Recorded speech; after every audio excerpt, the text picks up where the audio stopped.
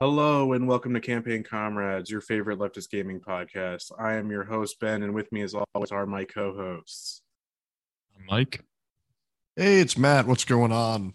Andrew is out this week. He is at a wedding. Boo, being a supportive family member, not being a professional.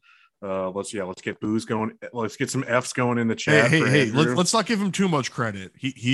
He made a decision of one family meeting over another. True, yeah. But still, he made the decision to support the institution, the patriarchal institution of marriage, over the institutions of higher ed. I say but in a different country. Yeah, so I mean, you can't blame him. Going for a little bit arguably of worse exotic adventure versus sitting through the capitalistic bureaucratic mill of just pumping out more and more say workers for the mines. That is what grad school is. They can't get jobs. As a graduate of a grad school program, I can say that with confidence. I was gonna say there's a famous Reddit post about it's like my friend studied Egyptology in college and couldn't get a job, so he went back and got a PhD in Egyptology so he could teach Egyptology. It's a Ponzi scheme. Exactly. No, that was my goal. That was my goal. There's same. My graduate degree makes me absolutely unhireable in terms of anything else beyond teaching that same field. So that's what they say in engineering. Like PhDs in engineering are for people who only want to go into being a professor because that's what's like a requirement. Absolutely. Or like 20 years of professional experience or something like that. So that's a little bit of personal stuff going on here with the comrades. Just another personal comrades. A little forewarning here. I am personally still dealing with an illness, so I apologize if my energy levels go up and down. Sad. Low energy. Yeah, it is very sad, very weak. I've just been high since I've taken my last final exam of my life. Let's get some W's in the chat for that. Done with law school. Did you get your grades yet? No, not yet. But I mean, I don't care about them, and I'm not going to fail. As long as it's a passing grade, that's all that matters. This is your last. This is your last bit of academia. So grades don't matter anymore. Ever. And if I ever decide to go back, please bring me outside and execute me in a video game. Yeah, in the game. I made the decision long ago that if I was to do grad school, it had to be right after. That's why I did regular. I was still in the zone because if I took any time off from school, I'd never go back to like homework and studying and bullshit. Absolutely. So now we just play games all the time. I do that and I get paid now. Yeah, and get mad at them online.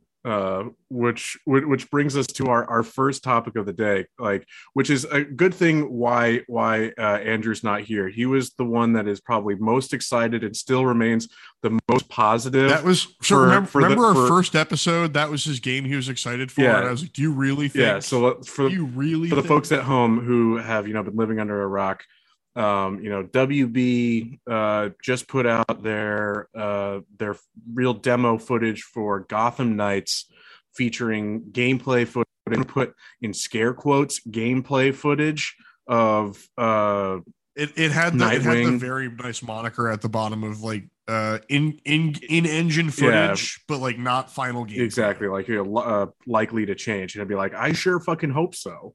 But I felt so bad. I felt so bad when it first came out. Like, we're talking in the group chat. Matt and I are just immediately super negative. And I was trying not to be as negative as possible.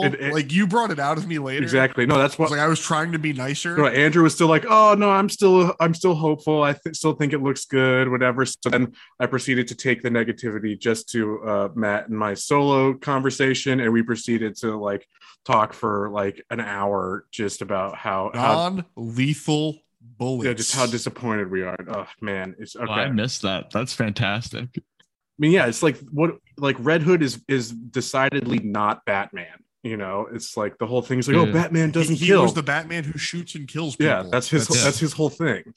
And there was a little defense force out on the internet who was like pushing their glasses up. And they're like, actually, when the one time he helped the Bat family, he said he used rubber bullets because he's reformed. Can we also talk about how bullshit that is? That rubber bullets are they're less lethal non-lethal rounds. They're less lethal rounds. Yeah, well, Yeah. they used to be non-lethal. Now they're less lethal. Because they got caught up in the technicalities that they can still kill people and have. Yes.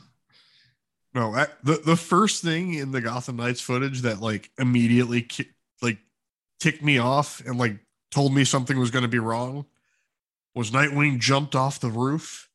It's Fortnite glider. Yeah. And my first. And it's not even an actual glider. It's just a fucking. It might as well just be a jetpack. It looks so unfun to maneuver. It's the Green Goblin glider, but he is hanging from it.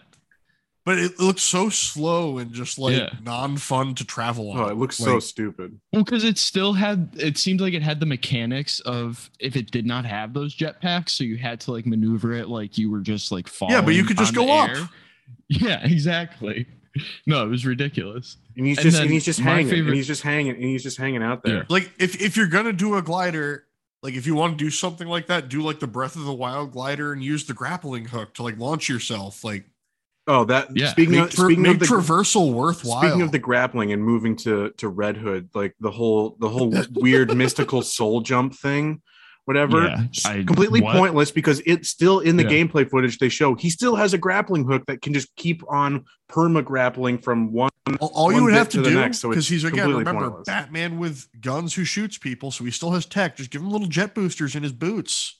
Yeah, that he gets like a little like boost jump so he can get to farther away roofs. Right, done, boom. Like what are you guys doing? I think one of my favorite parts, you get Nightwing flying in on the Fortnite glider, and then they're describing Nightwing's fighting style, and they're like, yeah, he's acrobatic, he's ping-ponging around the battlefield. Dude, and it was literally just Nightwing doing like twist jumps and like kicking people in the head. And the first somersault he did, there's something wrong about that animation.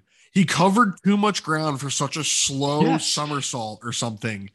And like they completely miss They completely miss the Arkham fighting like smoothness and crispness of how Batman flowed between people. Like maybe I'm a little spoiled because Spider-Man has really perfected that combat. Shifu actually does a really good job of like the flowing between adversaries as well in a different type of combat game. But like, man, oh my God. That like that comment there about the seamless kind of flow of opponents also leads me to my major criticism of what they showed is the stagnant nature of the enemy AI. It's literally, you're surrounded by a group of goons and only one of them comes in for a swing while the other ones, Matt is just doing for listeners at home, Matt is just doing a fisticuffs animation. Just they're just, they're standing around. It's so still and lifeless. Yeah. It's just like, oh my God. Like I just, like where that was really where the Arkham games, truly sung, was in like the kind of frenetic kind of constant movement of the combat and, flowing from one thing to the next beyond your own kind of combat skills. It's the nature of the enemy AI around you. And you're thinking for what is now, and we'll get to this, a current gen only game, it's like you would hope that the enemy AI would have made some improvements, but according to the FAQ that they put out, this has nothing to do with the Arkham games. This is like a completely standalone thing. So there's going to be a non-zero amount of people who buy this game thinking it's Rocksteady and thinking they're getting another Arkham and not realizing they're getting Arkham Origins. Yeah. The spin-off studio who made the one Arkham game that everyone hated. Like, man, I love the trickiness there. I love the subtle manipulation. That's a nice little rug pull right there. Absolutely. I think one of my favorite memes I saw was like Red Hood and Arkham Knight would absolutely fucking murk Red Hood and Gotham Knight. Yeah.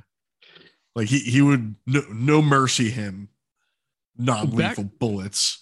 Back to the Red Hood, there was a cutscene or like a animation where he like smashes a dude's head into the ground. He uses bombs that are somehow non-lethal. Again, it's just like the inconsistency is so. They didn't even have to say that. If they were just like, oh, you have to shoot them because it's a video game and they have a health bar and they have armor and stuff, so like it doesn't kill them right away. Like, you literally just don't say anything at that point, Yeah. and it makes me less angry. But it's the Batman thing of like It's because it's rated T for teen. And, No, that's it. Didn't even pick that Can't up. have any blood. Yeah, but I liked when they were like, bullets, we're gonna blood. follow Nightwing on some stealth gameplay, and the stealth gameplay is him just sitting on a railing as guards who absolutely should have seen him in their peripheral vision, just like walk, and he on a railing on like the second floor with like wide opening and no cover in light, lit by the moon. The next gen only thing, I think we can bring that up now as part of the discussion. So I'm of the opinion that what ended up happening during development was they were, split the team up a little bit to try to develop for both sides. And they realized they just couldn't get it to run on Xbox One, PS4 in a like acceptable manner. And they were just like, okay, fuck it. Like, chop that division, put them over here. Let's just focus on the new stuff. Yeah, because just try to get it running right. That is critical to understand, is that this is not something that was developed from the ground up for current generation consoles. This was something the last gen stuff has been canceled.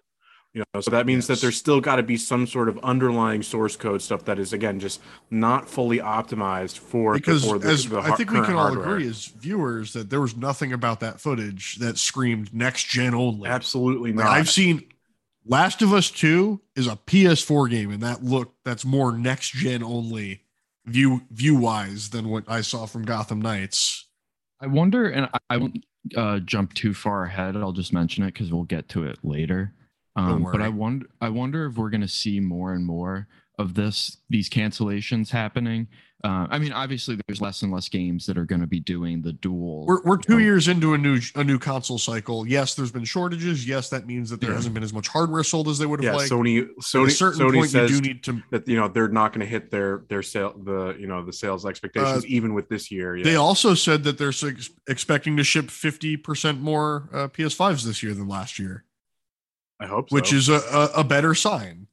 Yeah, I mean, I guess my what I was going to bring up was like what we'll discuss later with the streaming services. If that was just a consideration of like, why we're not going to be pushing people to like keep their Xbox One to be playing shit on that. And if we don't want them buying the, top of the line, we want them to buy the streaming version. Like it's not worthwhile. On Xbox's side, there's also the Series S, which is their like in between digital, halfway only console. Like PS5 has the digital version as well, which is $100 cheaper. Yeah, so I wonder if it the was sales just, like, numbers and news stuff of that, and just like I'll have a little discussion. I'll have a little discussion later on about some sales numbers, but there's been some Nintendo is just fucking annihilating people right now. Nintendo has profited during this pandemic better than any other video game maker or hardware supplier. Gangbusters. So my point that I want to kind of connect to this idea of, again, them having to cancel the last generation playability is the fact that they're only doing the 2-person online co-op. So this game, there had been a rumor of 4, right? I mean, because that makes sense, because this game has the four playable characters. It would seem like a no-brainer. Like you hear Robin and Batgirl, by the way, because it took me a while to figure that out. Yeah, there was footage from a year ago that had those two, so that's why this one was focused more on. I didn't know. And that. So, doesn't that, to at least a layperson, doesn't that, make sense that like, oh, there's 4 characters in this story that, if you're playing solo, you can swap in and out. Shouldn't you then be able to no, if we had to play 4 people, it would be unbalanced because we couldn't balance the game around. Which is, again, that's the argument that is absolutely baffling to me, and how I connect to this. It just speaks to fundamental mismanagement from the ground up. It's just the fact that how can you not balance it around 4 people? Or that that these encounters are like it's incapable to tweak things. And there's you literally have AI that's time. Standing waiting. They say there's not enough time. 2 people are fighting. There's not enough time. How could that not be done with 4? There's not enough time till the release to get them to do this. Well, it's like, again, then it's fundamental mismanagement about setting expectations of when this game could be actually put out. And that's something that, again, that we've talked about quite a lot, and we'll get to with the the news that's kind of hanging over our heads, as well as the recent delays in major properties. But like it's just these two things, the last minute cut of last gen and the restriction to only 2-person co-op despite being the 4 characters. It just speaks to like, and has completely opened my eyes to like, how much of a corporate exercise this game is, that no actual thought went into gameplay. It's just get the game out ASAP so stockholders can make their nut. Well, yeah, because if it was about, this is a whole thing I have about some of the streaming services in general. If it was about getting the game into as many people's hands as possible, you delay the launch so that you can get last gen running as well. Absolutely. So that you can still hit the market of like, what was it, like 100 and something million PS4s out in the wild and like 40 something million Xbox Ones out in the wild. Yeah, like, because of the component shortage, people don't have there's not as nearly as high of a a market possibility for the current generation. So it's absolutely to the shareholders' incentive to get it into as many. This was about getting it out during Q3 because this is we need a Q3 game. Exactly, you need something to boost their their financial reports at the the end of Q3. At the end of the quarter. So it's all about like the predictability for stockholders. It's not about actual long-term gains. It's about the short-term return. Well, so first of all, nothing is about long-term gains in our system. So I mean, get that out of there. But and I know you know that, but the issue I have is that they're doing this with established IP. And so I think that we're right that it is like a short term, like we know what we could milk out of this. We know how much the line will go up in Q3 so we could show profits, blah, blah, blah. And they're doing it with an established IP of Batman because they know no matter what, they're going to get the sales, especially having it rated teen. Like, mom and dad know that Jimmy likes Batman, so they're going to buy him the new Batman game, like whether Jimmy wants it or not, or like grandma's going to do it. Like, so you're going to get sales like that. There's some predictability in it. So it does not matter what the gameplay is because they're going to sell based on the Batman IP. And they're just, I mean, it's also launching right around holiday time, which means it's going to be on a Black Friday sale. Exactly. And everyone's going to buy it for little Jimmy. Little Jimmy's going to end up with 6 copies of it because it's on sale and people didn't coordinate. And then that's all fucking sales, whether they're returned or not. That's sales for the corporation. So, well, yeah, we've had discussions of that about how like Microsoft touts their Game Pass subscribers, but it's like how many of them are using free codes. And I've had like fucking 6 of them given to me in the last month. Yeah, you need to like start creating a spreadsheet of that so that again you can just game the system and just have Game Pass for free forever. Do you think I haven't done that? It's like I'll save all these codes. Like if you're going to give them to me, I'll put down their expiration dates and I'll save the codes. Yeah, like with my PC here, it's like I got a free bit for Ultimate that doesn't expire till the end of next year. So I've got no need for Ultimate at the moment. It's like maybe if there's a game that comes out that's only on Ultimate that like I really really want to play, sure, maybe I'll break out that code. Yeah, I'll break out the code and play the game and then go back to regular just Game Pass for PC. But it's all just about the artificial feel of usage. Mm-hmm. It's not about the actual player base. They don't care if there's only 400 people playing Babylon's Fall. It's a lot less than that. As we said last episode, you said one person on Steam. That which for a live service game like that, again, this launched a month ago. It's just maybe 2 months. How ago is that now, one person still playing? It's like who are they playing with? It's like aren't those games like doesn't they necessitate playing with other people? When you flash into that person's room, it immediately grayscales and there's rain on the window and you hear like a sad piano and they're just in a like lobby waiting, like circle spinning. A noir film. And like it times out after 15 minutes and it gets populated with bots. I feel so bad for that person. Dude just wants to play. All right, so you know we've been ragging on Gotham Knights now for we should for probably quite a shift to a while. different topic to rag I on like slash we've top. got plenty of other things to talk about, but I'd say we break up the you know our disdain Little for Nindy yeah for action. AAA development, and let's dip our toes into the you know Let's go to the wide world of indie the games. backbone of PC gaming. Yeah, what are our thoughts from this week's Nintendo Indie World Showcase? There were several games. I mean, quite a bunch of games. You know, It was one that I even didn't more enjoy than as much on first watch, but I sure. rewatched it earlier this morning, and there were a couple games that I stuck out to me a little better the Right. second time I around. mean, like what I'm. I was going to say that, Oh, go well, ahead. nothing really popped out to me. So I just have a quick thing. Nothing really popped out to me except the music in the first game. I thought that I was in Mario Sunshine for a Was second. that the Ooblets game? I don't Ooblets. remember the name. It was the very first one, whatever it was. I think it was Ooblets. Ooblets, which is a It port. just Yeah. like, yeah, it Ooblets, which is sounded, like Animal Crossing meets Mhm. Pokemon. yes. And like it had all those like weird Nintendo sounds. I felt like I was at a little bit of Delfino Plaza in there. Um, so that was really my only comment. Otherwise, take me back to Delfino yeah. Plaza. Yeah, exactly. Herber, Otherwise, herber, nothing her. really, really popped out of me. That was too good. I Nintendo saw hire it. me.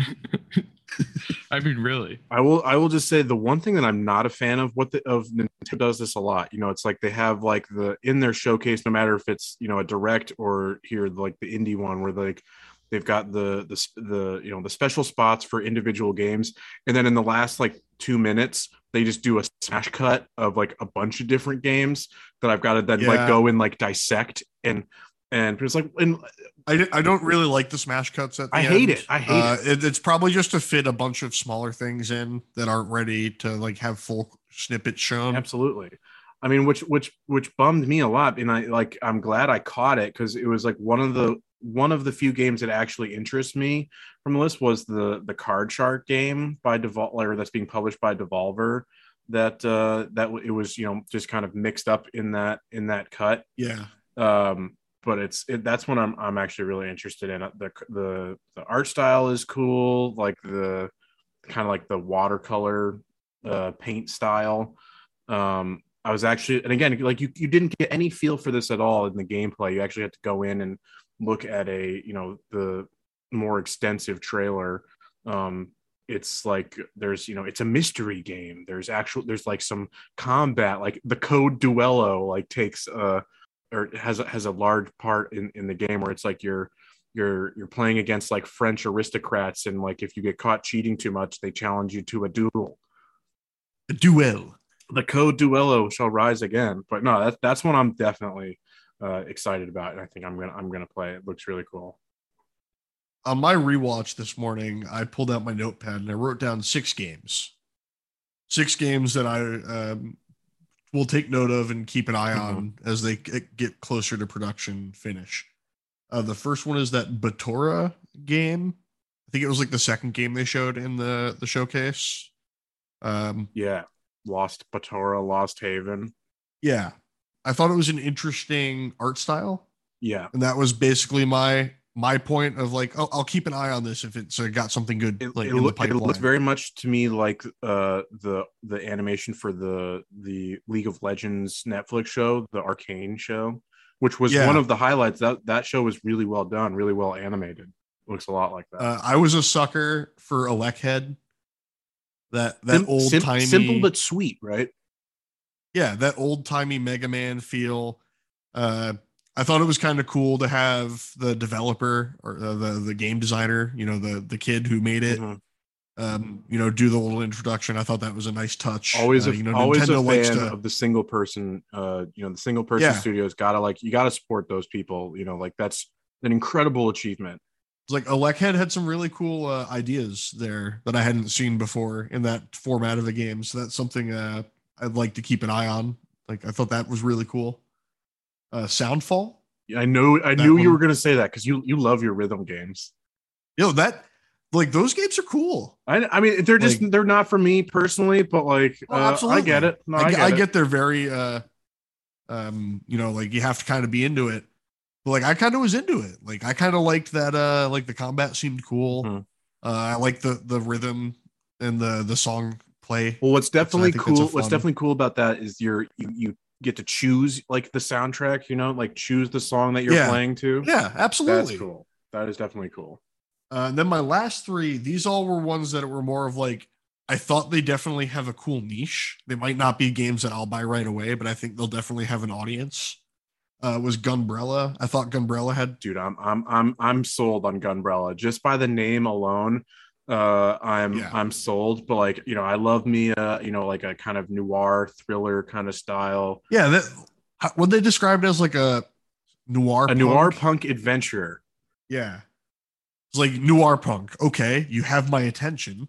You play as this woodsman character who is like, seeking like revenge or something like that. Again, Yeah. boom, sold. I don't care how tropey it is. I'm there. Yeah, that one definitely looked cool. There was Silt, which my only note about Silt was that I was just immediately, it was like Abzu crossed with any of those games in that black and white like shadowed art style. It was like a dark Abzu. I thought Abzu was a really cool game. It's it's definitely one of those things that's like a 2 to 3 hour play, really short. But it's kind of like a nice, relaxing, just like swimming through the ocean, like chilling with like some animals and shit. Neat little story there. And then to finish it off, I just love. There's something about Another Crab's Treasure. Oh, which is another one of the indie Souls like because that's all that exists. I did like that one because of the crabs. I thought that was funny. No, like the introduction I absolutely by the love developers. That they kind of went with a comedic route with like a Soulsy combat, like fucking crab game. We're aggro crab studios. Yeah, who doesn't love a little hermit crab character fighting through the world searching for the next shell to inhabit, like the animation. Oh, and by shell you mean garbage? Yeah, because it's all like human trash. Yeah, thrown into the ocean. like a tin can, It's a meta commentary. Oh, definitely interesting, and yeah, maybe one I will check out. But like, I'm absolutely sold on Gunbrella. Just like the titular Gunbrella is just looks like a cool mechanic.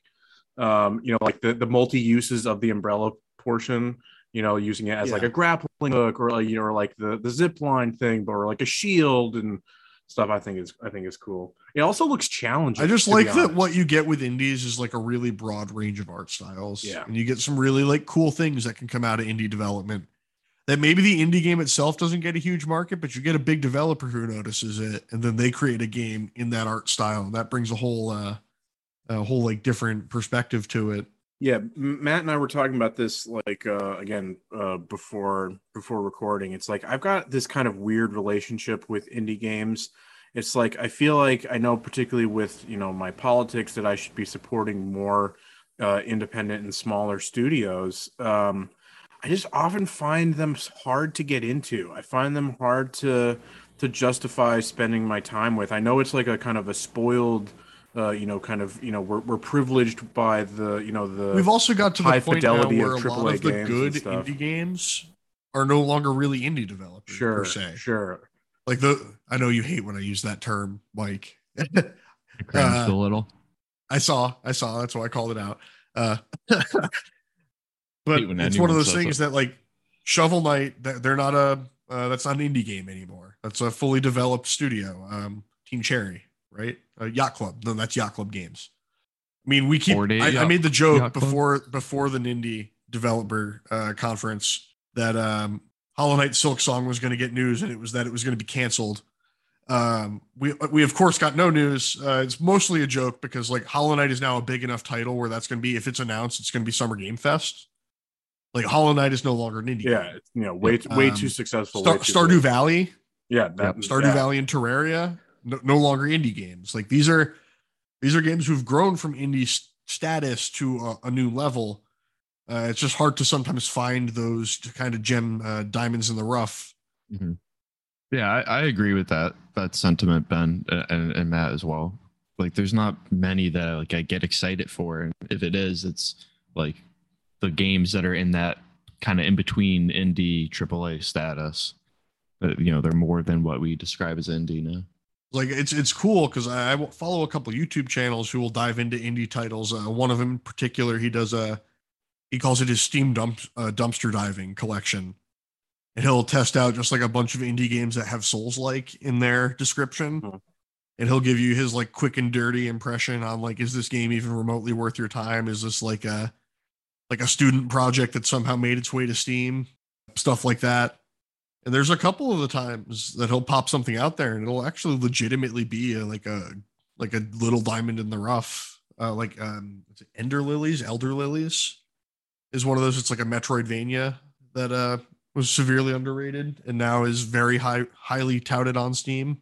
Like overwhelmingly positive rating is, I think, the threshold.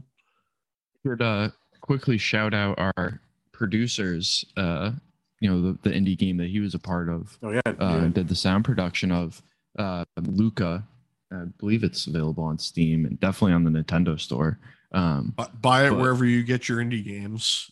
Yeah, I mean, so like there's ranging from your student project to passion projects to like these bigger ones that kind of get pulled out of that indie status. Oh, like how could I have talked about indie games without bringing up Undertale and Toby Fox?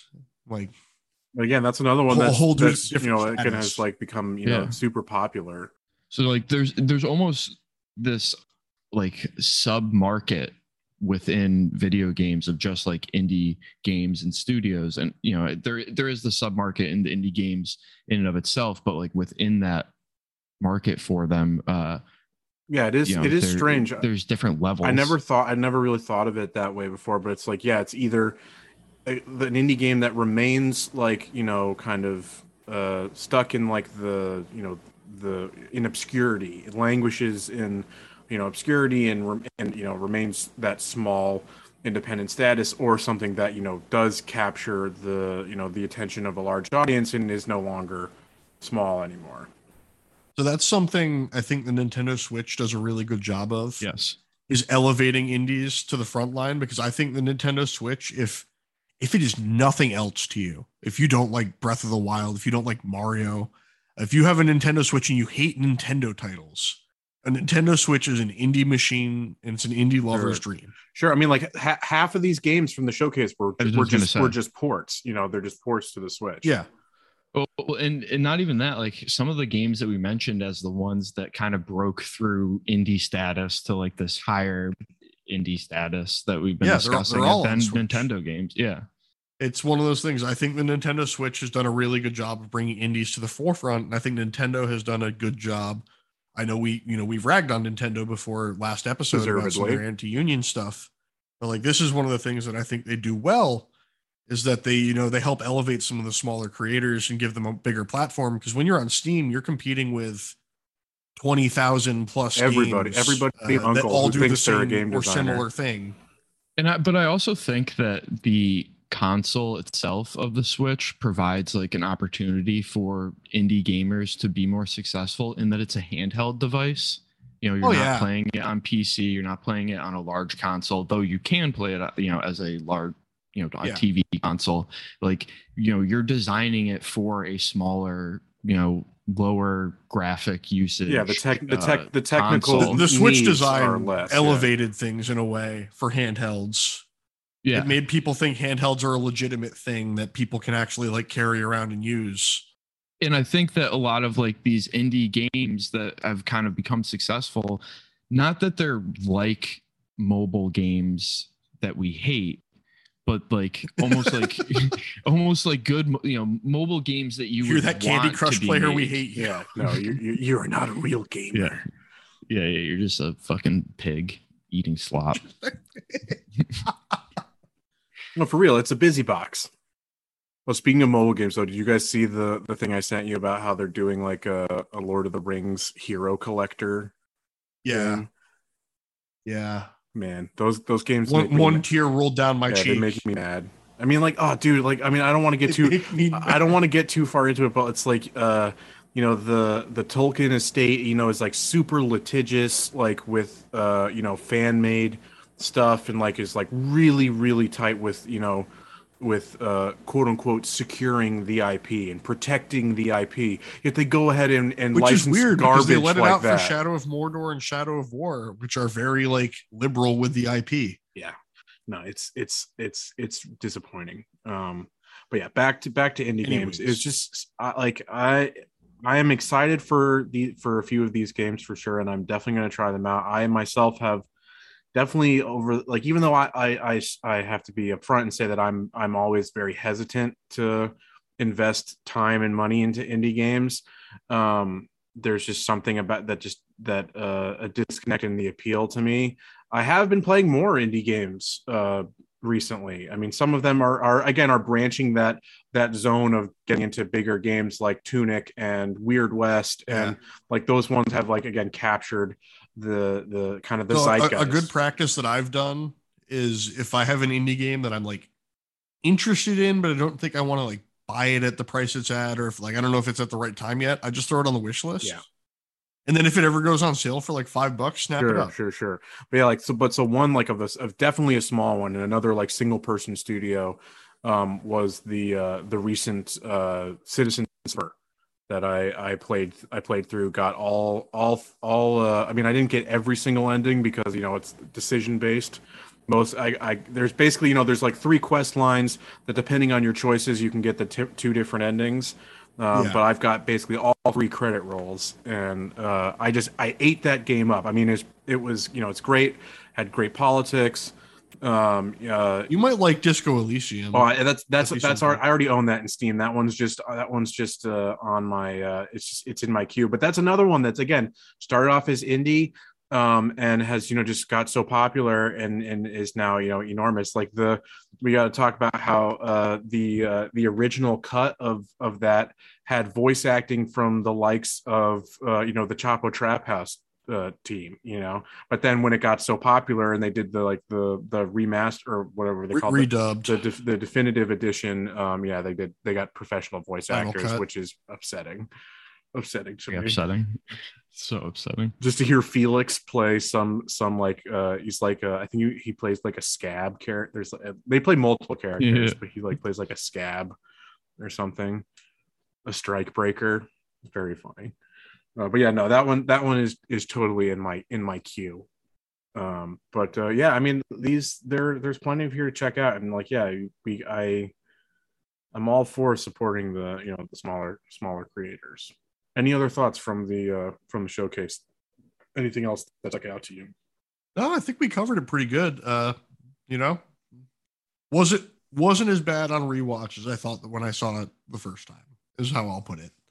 If you were feeling lukewarm when you watched it one time, go rewatch it and see if anything like now that you know what's in there and you're not being like lukewarm about the disappointment that there was no Hollow Knight, Shovel Knight crossover. Sure. Or oh, like the one that stuck out to me on the second watch that I totally forgot was the Gibbon Beyond the Trees. Oh yeah, that one actually looks really cool. Cool. I mean, I love monkeys, I love gibbons, and again, a cool art style. Kind of simple, soothing gameplay. Yeah, that was one thing I think I mentioned it before, but I may have got kind of lost in the cut. That something like Gunbrella that actually looks like a challenging game. That looks like some it's not to say that like tight controls. It's not to say that like a lo-fi side scroller indie game is doesn't automatically mean baby game. Something that these games can have a lot of depth to them. But it's definitely on me myself. I know for me personally, I gotta be more willing to take the leap and try out these different things. Like I said, I think you'd like Undertale. I mean, I recommend everyone try Undertale at least once. I do like that it like almost incentivizes a pacifist run. That is kind of cool. Yeah, I mean there's pacifist genocide and play the game like a normal human being.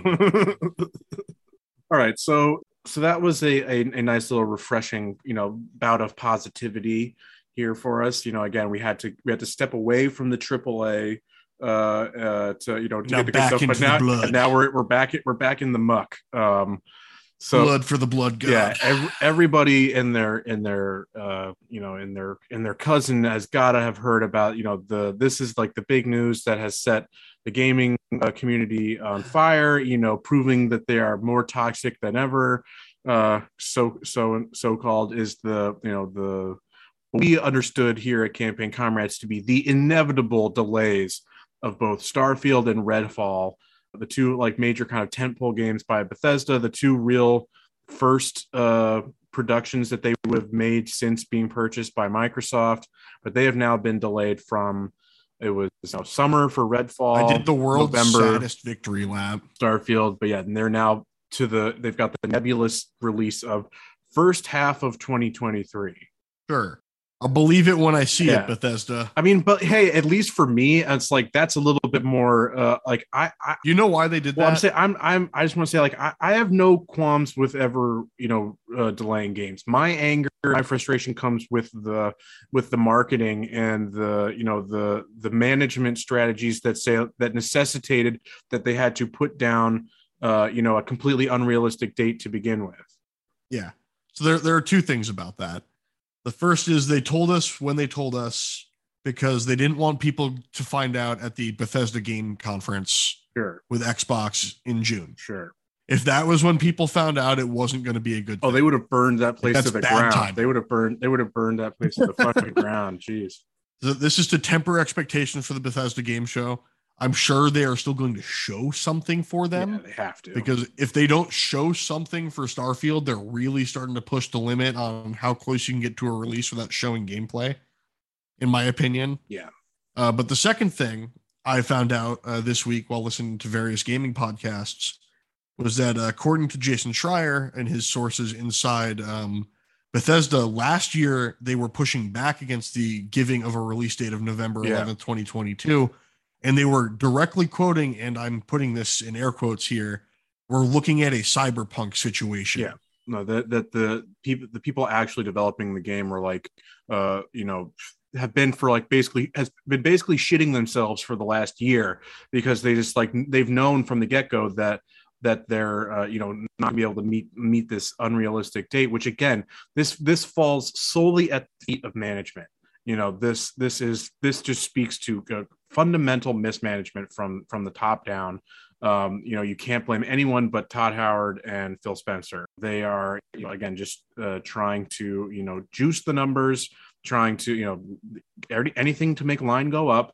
But it's one thing that is interesting that I did see is that this delay was definitely pushed by Microsoft. That it definitely came because from you can't Phil have your Spencer. first major Bethesda game from the big acquisition of Bethesda Game Studios be Cyberpunk. Yeah. So after the announcement of the delay, Phil Spencer made comments himself. So I'll just read it quickly here. It says, these decisions are hard on teams making the games and our fans. While I fully support giving teams time to release these great games when they are ready, we hear the feedback. Delivering quality and consistency is expected. We will continue to work better to meet those expectations. Which again, it's just like for viewers at home, I'm doing the jerk off motion, just like Phil Spencer is doing damage control, which is what he's hired to do. That's his job. Yeah. But Phil, I've got some numbers for you, Mr. Phillip. A game every 3 months, Spencer, with all these acquisitions back in 2018. Yeah, it was supposed to be at least one first-party game to Game Pass every quarter. At least every quarter. Yeah, at least one. Bullshit. So let's start with a small microcosm. April 2022's top-selling games. Number 10, Pokemon Legends Arceus, Nintendo. Number 9, Gran Turismo 7, Sony. Number 8, Mario Kart 8, Nintendo. Number 7, Horizon Forbidden West, Sony. 6, COD Vanguard, COD. Yeah. 5, Switch Sports, Nintendo. Wow, already. 4, Kirby, Forgotten Lands, Nintendo. Yeah. 3, MLB The Show, technically Sony, but also on Xbox, on Game Pass. Yeah, that's an Ultimate only, because that's streaming only. 2, Elden Ring. Yep. And 1, Lego Star Wars. Yep. Not a single Microsoft game is a top-selling game. Exclusive, or from a first-party studio, And Nintendo is crushing it. Nintendo is just goated at the moment. Like, absolutely. They've been goated all it. year. Yeah. Well, let's look at it this way. Here's the top sellers from April 2021 till April 22. So this is a whole year chunk of that April to April spread right there. Number 10 is still Pokemon Legends Arceus. That's amazing for a spin-off Pokemon game to be a top 10 in a year. Like, I give them a shit ton of credit for that. Number 9 is still Gran Turismo 7. Wait, nope. Okay. I opened the wrong list. Switched them around because I opened the first one. Number 10 is Pokemon Arceus. Number 9 is Resident Evil Village. Because, big mommy milkers. Well, yeah. And I mean, solely responsible for Capcom doing gangbusters is the big boobo. Number 8, FIFA 22. Okay. Yep. FIFA is always going to be a top seller in your year because sports game. Number 7, Far Cry 6. Far Cry is still an established IP that does good numbers. Number 6, Lego Star Wars. So a month on Lego Star Wars is at this point, barely over a month. Gangbusters for the Lego franchise right there. Number 5, this IPs is kind of you're building off of. Number 5 is kind of like a hold your nose up. Battlefield 2042. Oof. Just like pour one out for the people who bought that game. Yeah. R.I.P. to some real suckers right there. Number 4, Pokemon Brilliant Diamond and Shining Pearl. I was going to ask. The number 4 selling game of that past year. Me. Number 3, Madden 22, obvious. Yep. Madden. Number 2, COD Vanguard, COD. Yep. And then number 1, Elden Ring.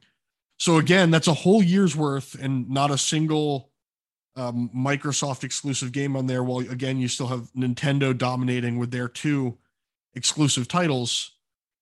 And then I bring it to the final nail in the game. Spencer coffin. Yeah.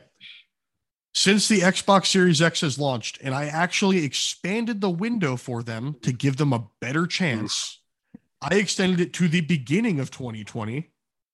Microsoft has released Forza Horizon 4 and 5, Microsoft Flight Simulator, Halo Infinite, and Psychonauts 2 with the asterisk PS4 also. Man, and if you want me to, I can also add on Age of Empires 4 PC only. Well, I love that the 3 of those games are just pretty much like driving and flight simulators. That's hilarious. That's fantastic. In that same time frame, Sony has released exclusively on Sony consoles Dreams, Ghost of Tsushima, Spider-Man Miles Morales / the PS5 remaster. I didn't count that one. I said that's just taking a PS4 game and upscaling it. I didn't put that on the same scale. Last of Us 2, Demon's Souls, Returnal, Ratchet & Clank Rift Apart, and Horizon Forbidden West. And then in a separate category, they also released these games on PC, Kena Bridge of Spirits, Deathloop, Ghostwire Tokyo, and both Neo 1 and 2. Yeah. This was Sony? Yes. What about God of War on PC? And Horizon. I didn't Horizon for PC. I didn't count those 2 in the same scale because Neo 2 came out fresh in 2020, and that's what launched it with Neo 1 onto PC, is what I did. I see. Again, I didn't want to keep burying Microsoft here. Yeah, stop. I was trying to throw some more dirt on them. And then comes Nintendo. Animal Crossing New Horizons, Paper Mario Origami King, Mario 3D All-Stars, Xenoblade Chronicles Definitive Edition, Bravely Default 2, Mario Golf Super Rush, Mario Party Superstars, Metroid Dread, Pokemon Snap, Pokemon Brilliant Diamond Shining Pearl, Pokemon Legends Arceus, Kirby Forgotten Land, Triangle Strategy, and I stopped counting because there are a lot of minor games. Yeah, man, they just don't quit, right? Yeah. I didn't even list Switch Sports. What about WarioWare? That was again. Wario, that was a one I didn't count because again it was like. But you can't leave Wario out. Yeah, that's anti-Italian discrimination. There was a bunch of like if you go look at the Nintendo launches fiscal years, like holy shit, Nintendo went into the pandemic and said we're gonna sell Nintendo Switch consoles and we're gonna put fucking games on them. I mean, just think like the 3 Pokemon games that were released in that time period. Just those they came out in November and January. And Brilliant Diamond Pokemon Snap previous. Yeah.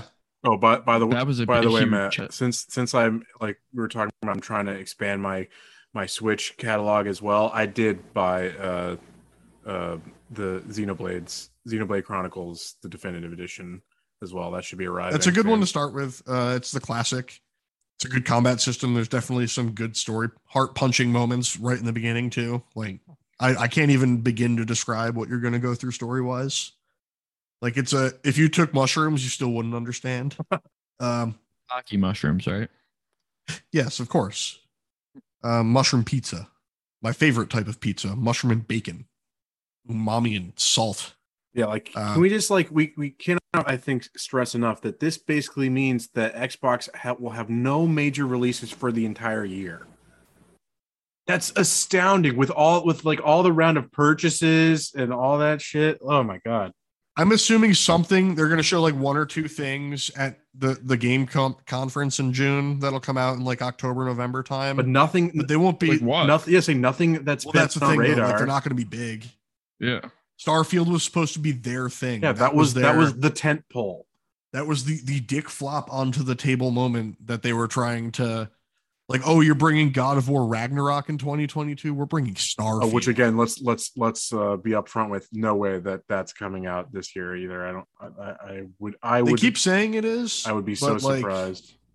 Because at least again, they're not giving a firm date for that one. Like I have to give them some shred of credit there that they're not at least giving like the actual day. It's like if you told me that it came out in December 2022, I could buy it. I could buy it as a holiday game. I'm sitting here and I'm starting to think more and more that it is a legit marketing strategy to like gas people up and then just take the heat for, because the news cycle is not going to last long. You'll take the heat for a week or whatever, and then fucking gamers, whatever. And then they'll move on. Metroid Prime 4, when they announced the logo with a 4 on it back in 2017 and saying it's in development, it went up for pre-order on Amazon that day. And there are people who pre-ordered Metroid Prime 4 on Amazon and probably have forgotten that they've done it. That's like the kind of like the exception that proves the rule with like Nintendo. I'm not trying to suck Nintendo's dick here, but like they seem to have at least have figured out. They tend to do a very good job of show when it's ready. Right. Like you see so many of the things. It's like they don't announce the game until it's like, oh, it's available today. Yeah, no, and I think culturally within their company, like that, they won't take this marketing strategy, but Sony and Xbox seem to be running away with it. And like you said, at least Sony, and I think at least anecdotally from what I can remember, they're pretty good at not giving a hard date unless they have a hard date. They'll just say like sometime in November. They did it with Forbidden West, but I'm never going to. So I'll put this asterisk on everything. Pandemic related game development. I'm not going to try to nail people too hard on it. I know it's difficult, but at the same time, like you can't use that reasoning forever. I mean, it's been long enough now that they've had to adjust, and new strategies and new forms of development have to have arisen. Because like my big thing with Microsoft right now is they started buying these companies in 2018 with the statement of 6-year game development cycles, which would say 2024 at the very earliest, right? But where were the games that these studios were working on when they were bought? Right. No, they were just sitting there on their thumbs waiting to be acquired by Daddy Microsoft to, tell them to make games. Maybe Bethesda was, because they were just like, we can keep selling Skyrim. Yeah, absolutely. That's absolutely true.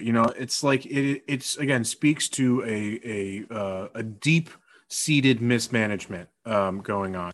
Like there's something definitely wrong. It's not even mismanagement. Like it is mismanagement in a sense to us, but to them it is not mismanagement. It is a purposeful marketing and management strategy to do it this way. Because there is no repercussions. Still has a job. Yeah, as proof of there's no repercussions. Point, yeah. Phil Spencer doesn't just have a job. Phil Spencer has like public support. People love Phil Spencer. He does his job so well. He's built a cult. It's like why? Like I mean, same with everything. Are they paying you? It's just American brain rot. Are they paying you? Are they paying you to support Phil Spencer? The Phil Spencer shills, and like I don't want this is again like I don't want to soapbox here a little bit. Like I'm a Reddit user. Ha ha ha ha. So I see a lot of these online communities around these consoles because I follow a lot of different gaming communities. And like the Microsoft fans, man, they're so defensive about everything. Everything for them is like, oh, well, Phil said we're going to be getting this. And like, Phil did this. And Phil is telling me. And like, Phil is my friend. He's my best friend. He's my dad. No, there's just straight up a parasocial relationship. We don't really have that out of Sony fans because Sony fans look at Jim Ryan like, wow, this dude puts his foot in his mouth more than any CEO I've ever seen. Yeah, which we'll get to. That was a clever segue to. But we'll say before we do, I just want to get the quick bit. What do you guys think about Ubisoft maintaining that Avatar: Frontiers of Pandora and Skull and Bones will both release within financial year 23, meaning before March 31st of next year? Sure. No way. Yeah. Okay. So yeah, I know they want to because they want to capitalize on Avatar 2. Was it Way of Water? Yeah, which is whatever that's it's called. A holiday release this year, right? Well, and exactly my point. It's another way of like juicing up people for the IP, getting them ready. It's just a marketing strategy, and it's like they'll get a news cycle now. They won't release the game, but they got so many people juiced up in that news cycle, it'll be dormant for a while. It still does translate to some more sales. Yeah, exactly. And then they get 2 news cycles out of it. Speaking of Avatar, Ben, if you're up to it and the world is better, we should go see Avatar 2 in IMAX again. Hell yeah, for old time's sake. Hell yeah. But we've got to like drive an hour out of the way in order to absolutely. In order I don't to even actually care if it's a circle. In order to actually make it worthwhile. All right, yeah. So Jim Ryan. Don't let our criticism of Phil Spencer like lead you down the road to think that we are Sony ponies that Jim that Ryan stands here. Jim Ryan does no wrong. Dude, Sony Interactive Entertainment, Jim Ryan is a absolute fucking goblin. So it's let me tell you about my cat's birthday party. Dude, that email is just so fucking bad. Well, so I mean, first of all, I think Kotaku had a Twitter post that I'd sent to you guys, and it was like Jim Ryan sends email about abortion, asking people to respect everyone's opinions. And I was like, no way he's asking them to respect the right to abortion. It's respecting opinions of the pro fucking life. It was worded. It almost read. I mean, you can maybe speak more on this if you read the full statement. It almost read to me like he had like lawyers read it over. It was like just toe the line and like play both sides. Say the milk toast. Yeah, he says that the company and his community are multifaceted and diverse, holding many different points of view. Yeah. We owe it to each other and to PlayStation's millions of users to respect differences of opinion among everyone in our internal and external communities. Respect does not equal agreement, but it is fundamental to who we are as a company and as a valued global brand. The PR team signed off on it with the lawyers, gave it to Phil Spencer. Then he wrote his. I like to imagine that it went out and Ryan, that his like personal assistant, who's definitely a woman because they definitely only like hire in the like traditional role filled because it's a boys club. Probably like read the email and just like looked over to the door, like immediately like making eye contact. Dude, as he sits there and like kicks his heels up on his desk, like he just like saved the world from abortion. Yeah, it's like so. You got to admit, or say people are going to be like, oh, why are you talking? Why does it matter that a game developer is talking about abortion rights? It's like people forget that games are made by people and that approximately half of them have uteruses and require this fundamental health care. Well, girls don't game. And part of the importance of like someone like Sony or Microsoft making a statement like this is there's going to come a time when Roe gets overturned, which I'm pretty set on it's going to happen, that states start making these new laws about abortion. And then there's going to be an issue with private employer-based health insurance. Yeah. In their ability to cover. Well, because there've already been companies who've come out and said that they'll pay for their employees to go to a different state. Exactly. Any Texas employees can go somewhere else. Yeah. And so like that's even why this is important. But he's like, and it would have been better and like awesome if Sony, a company like this, was saying the same shit that these other companies were saying. A Sony acquired company, Bungie. Bungie put out a statement in support of They were like one of abortion the rights. first ones in the industry. Yeah, Yeah, they were on it immediately. In a strong, I'm sure Wendy's Twitter was on it too. Strong, affirmation of, say we support a woman's right to choose, and we'll do everything, to give our employees the critical life-saving healthcare that they need. Yeah. One of the things that I've heard and seen, and it's a sentiment I kind of agree with, is that there's this whole notion around the fact that, like, if you're silent on something, you're also compliant in it in that way. Complicit. But like, this is definitely one of those moments where Jim Ryan would have been better off just saying absolutely nothing. Correct. Just no statement about the cat. Just say whoever is the PR person that signed off on this, fired. You are bad at your job. I'm the person that gets fired. Yeah. Do the cat birthday thing, and that's just to like keep the company light and happy. Like, yeah, exactly. Distract them. Distract them from the shittiness of what's going on. Oh, look over here. Look at my cats. Look at the cute cats. Shiny. Look at my cats. They live in a cat house that costs more than your. That costs more than your house. I spend more on my cats each year individually than we do on any of you employees. Collectively. Yeah. But no, that's just one of those things. Like, you really just shouldn't have sent. Like, that's one of those things that, like, whoever told them to do that is an idiot. Yeah, absolutely. Like, that's the type of yes man enablement that happens at the top of companies. Yeah. Where it's like, I need to make a statement on this because I'm the CEO. Mm-hmm. And then they're like, because they're a hero. Sir, they're a hero. You probably don't have to do that. Ben, you're so right. Like, this person, depending on the backlash, is just going to get fired, this PR person that signed off on it, because this is a situation where you make a statement like Bungie did in affirmation of it costs you nothing. It costs you nothing and earns you so much goodwill. Which again, it's fucked up that has to. It's fucked up that has to be the case. It's like we shouldn't be reliant upon your employer to again to supply life-saving healthcare. It should be a fundamental human right. Thank you, World War II, for giving us private campaign comrades. Say we must even go beyond Medicare for all. We need a national health system. We need it. We needed it 60 years ago. Yes. Fuck you. The IRS wrap this back to like the whole thing with Roe v. Wade that they're trying to do right now is that if you can make a woman a felon for getting an abortion, having a miscarriage, she can no longer vote. And boom, convenient. You just wiped out a voting demographic. Convenient. Yep. And also, I mean, it's again to be said. Anyone listening to this probably already knows this statement, but getting rid of abortion rights doesn't end abortion; it just ends safe abortion, and people will just end up dying. And like it's not pro-life. You're also always, because Matt, that was a good pickup on making them felons. But everyone should always remember when they do that. Not only are they taking them out of the voter pool, but you're putting them in prisons that are in red states that then get census. Well, there's a whole. That's the whole other part of this.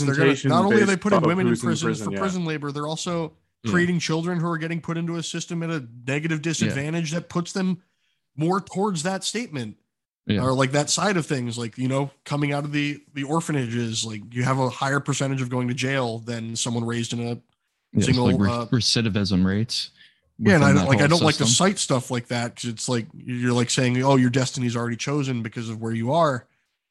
But I mean, it's sucks. Your material conditions are definitely affecting your life path. Like there's so many side effects to this that people are just ignoring because they don't care. Like that's not the thing they care about. They care about the carrot that was dangled. And you're right. Jim Ryan is an egomaniac because he's the CEO of a huge corporation. And I mean, they all are. You have to be. Like CEOs are. That's what you do to get there. Yeah, you absolutely You'd be crazy. Absolutely have to be.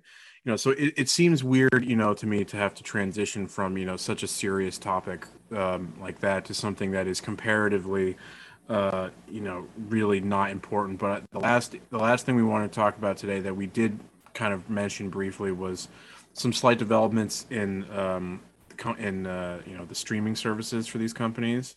We don't need to dwell on it too long because again, it seems in poor taste at this point. But I just want to say that even though he's not here, Andrew remains vindicated. Xbox is totally doing away with consoles. They're launching their streaming stick and that the Samsung TV app to provide cloud gaming. I mean, we've known for a while now that Microsoft You know the whole point of like when you can't beat someone at the game, you either change the game or you leave. Yeah. So like Microsoft is doing the thing where like they just got schooled in one-on-one, and now they're going to go play Foursquare. They're going to go play a different game. But like, yeah, they're not playing console wars anymore. They're not. Oh, we're not going to sell more consoles than you. We're just going to get everyone on Game Pass by selling a $50 streaming stick. And I would just like to say that we at Camping Comrades predicted this in very early episodes, and we were right. So pats on the back to us, boys. I mean, it's a logical step. Like they're going to do streaming sticks. The streaming app on Samsung TVs, that's not new. Samsung TVs were the first to have PS Now built into them. That was a really cool feature. Well, and even Amazon with their like Luna or whatever. They've got their. We don't talk about Luna. That's another sleep paralysis demon of mine. Luna and Stadia just standing in the corner. Yeah, Stadia. I forgot about that one too. It's like I saw an announcement. It was like a game that hasn't come out yet has like been like leaked through Stadia, and I was like, why the fuck are people still putting games on Stadia? It's like, please just let Google kill that off like Google Plus. Someone mentioned Google Plus to me the other day, and I cracked up. What? I was What's like, that? Yeah, what? You don't know what Google 2014. Plus is? Let me tell you about the wonderful new social media app through our overlords Google. Man, so Sony though, like, kind of quickly came back to that and was just like, fuck you. We're still, you can't compete with, no matter how many studios you buy. You guys just can't. Well, yeah, I just read you out. Yes, they can't compete with what we're doing, and they like, as much as I hated the corporate double speak of it's gloaty, the virtuous development cycle. I mean, they're putting their money where their mouth is. Investing over $300 million in our games wouldn't be good enough studios. If they had to come to a streaming service day one. Yeah, is what they're saying. And there's nothing wrong with Sony's that. CFO Hiroki Totoki. I don't know. Sorry if I pronounced that, butchered that pronunciation. It's okay. I'll forgive you. But this is obviously a translation of his quote. He says, he'll refrain from making comments on the competitor's strategy. Their current thinking is to have development costs, appropriate R&D investment for quality products, and that will improve the platform and also improve the business in the long run. AAA titles on PS5, if we distribute that on the subscription services, we may need to shrink the investment needed for that, and that will deteriorate the first-party quality, and that is our concern. And they're absolutely correct. Again, tying it back to that is a huge reason why they're not putting games out, is because these studios are not seeing the return based on just all their shit getting shunted into Game Pass, into the new streaming stuff. It doesn't work. It doesn't work for the creators. I can't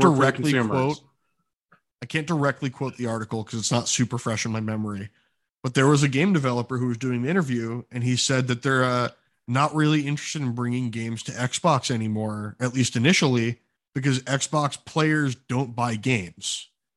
They just wait for it to come to Game Pass and just play it on Game Pass, and they don't want that.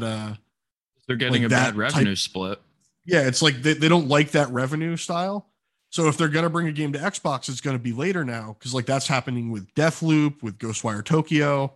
Granted, those were also paid for by Sony before the Bethesda acquisition, but you're getting this whole split now with developers who are like, I'd rather put my game onto markets where people will actually pay for them and play them and use them that way, instead of kind of treating it like Netflix flavor of the week show where you watch Tiger King for two nights and have a and then memory hole it forever. Yeah, like that's the whole thing with the streaming service style that hasn't really worked. Is like it's done it with music. It's done it with music. It's done it with TV. It's done it with movies. It's basically killed every art style, I'll say generally to be broad. It's basically killed every art style it's attached to, because of the way that it forces you to constantly muck stuff up. The way it incentivizes development, it just like completely runs things into the ground. Well, because it's a vertical arrangement. Mm-hmm. So like you're just putting it all under one, you're putting it all under Spotify, you're putting it all under Netflix. Yeah. And that's why, they are just watering down the price of that art and the art itself, and then just milking it based on the numbers, not the actual quality. We here at Campaign Comrades subscribe to the theory of Kendrick Lamar's album. has just recently launched, and we are partaking in the white people talking about hip hop week. But there's something to be said. I read it online and it made me really angry. And it was, hey, he finally released an album. It's been 1,800 days, man. I've been like dying. It's like, it like finally came out. It's one of those, like, I don't want to punish an artist for taking time to put something out. Like, put something out when you want to put something out. Yeah. Don't just pump me out an album every year because you got to keep top of the charts because Spotify incentivizes search engine optimization with that constant chart topping. Put something out because you want to put it out. Don't put it out because you need to. But it is interesting, and I think, you know, we won't dive into this too much, but to look at like someone like Kendrick, who has been not only like chart successful, but in the streaming service era, but also has like made a lot of money for himself and been able to expand as an entrepreneur. And it's because he played this game of quality over, you know, quantity. I mean, I have Good Kid, Mad City, To Pimp a Butterfly, and Damn all on vinyl. Yeah, I mean, but like, you know, that's more of like a niche, like hobby thing than like the actual listening. It's more of a just like putting out there that like someone who still makes art deserves to have their art. Okay. Yeah, appreciated and like a nice form. Yeah. Alrighty, that's been a great discussion for this week. Look out for the Campaign Comrades hip hop tier list coming to our YouTube channel. The only thing I'll add before we sign off is RIP FIFA, the organization, splitting with I'm EA. standing at FIFA's funeral as FIFA's number one hater who woke up like 3 hours early to show up first. Absolutely. But love to see their downfall. Love to see them going to waste so much money on trying to make their own competitor. Not their downfall. They're going to make their own game with hookers and blackjack, and you'll see. So yeah, I'm vibing off that, and I think that'll take us into next week. EA Football Club. Be sure to follow us online. Best place to see what we're doing, both with streams and new episodes, is at CampCompod on Twitter and Instagram, but Twitter's the best place to follow us. We stream most nights every week on Twitch at campaign_comrades. Come check us out, give us a follow. Rate. Got some cool games going on too right now. We're doing some we've done some It Takes Two, some Strangers of Paradise, some dudes being guys. Yeah, I think I'm gonna be playing moving on in Mass Effect. I think I'm gonna be playing Mass Effect 2 for my next stream game. But yeah, give us a review on iTunes and the various podcast apps. It helps out a lot. Only 5-star reviews. Yeah, nothing less, nothing else. Oh, dude, I'm cool with 4 too. Like 4 is perfectly acceptable for early on. If you listen to this and you say like, "Hey, I disagree with you. I think Gotham Knights looks cool." 4 stars. Cool, man. That's your prerogative. But we'll ignore you. Any constructive criticism, ignore it. Absolutely. Send it to at Matt Wash on Twitter, and he'll reply to DMs. Yeah. All right, folks. Till next time. We will see you then. Bye bye.